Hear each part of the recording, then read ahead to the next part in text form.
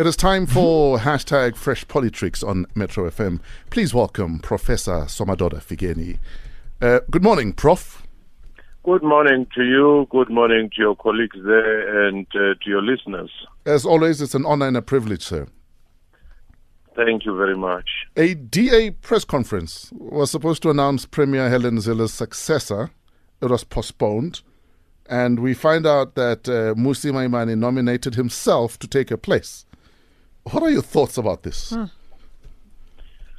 Well, I do think that it's somewhat clumsy because if it was possible, he could have stayed out of that process and let someone else be the face of it or even campaign or suggest that he's put in. But for him to be seen as self-interested is very unfortunate, but also it's sending another signal that the DA's effort of saying it's going to take over the country have faltered, and also that the chances of DA taking over Gauteng, where he comes from, he may not be ranking them very high. And lastly, it is likely to lead to some tension between him and some of the aspirants for the position, such as Madikizela, who is the chairperson of the province, and others who are from the province. And I mean, as with all other parties, there are vigorous internal processes. I mean, how do you trump those and say, no, I will do it? Well, that is the main problem, precisely because the DA has always projected itself as the party of laws, the rule of law. And increasingly, on many fronts, it's finding itself skewed up in politics where they seem to bend such rules. And this will not be an exception. And should DA not do well, be it in that province and nationally, I do think that many will start challenging Maimane as the leader of the party. Let's move right along, sir. ANC Secretary General Ace Magashule and that meeting.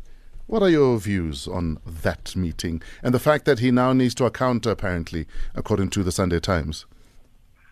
Well, that meeting is putting the Secretary General, who was always suspected to be a staunch loyalist of former President Jacob Zuma, in an extremely awkward position and with tangible evidence now, for a number of reasons. If he says he was discussing political matters, such as Zuma campaigning in the province, you ought to have seen the leadership of the province there. And obviously it was not there. I don't think for once, as the media suggests, that this is about overthrowing Cyril Ramaphosa more than undermining him and also dealing preemptively with what they may perceive as a political purge, as well as the upcoming state of the capture, commission. How should the ANC deal with this situation? Well, I think they need to deal with it decisively and even, if possible, put him aside, because from his utterances when he said 5 years was nothing, the real ANC will come back, and combine that with this and a number of other things where he seemed to be at variance with the ANC leadership. Surely they have to be bold enough to put him on the side.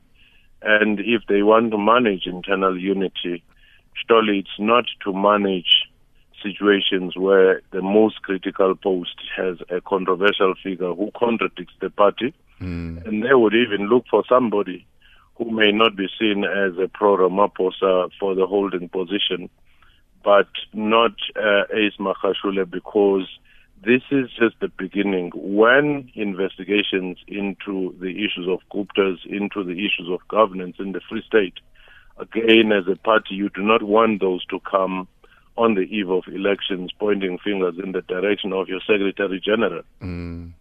17 minutes after 8, this is Fresh Politricks on Metro FM. We're hanging out with Professor Somadoda Fikeni. Some people feel former President Jay-Z might be a liability next elections. Your thoughts on that?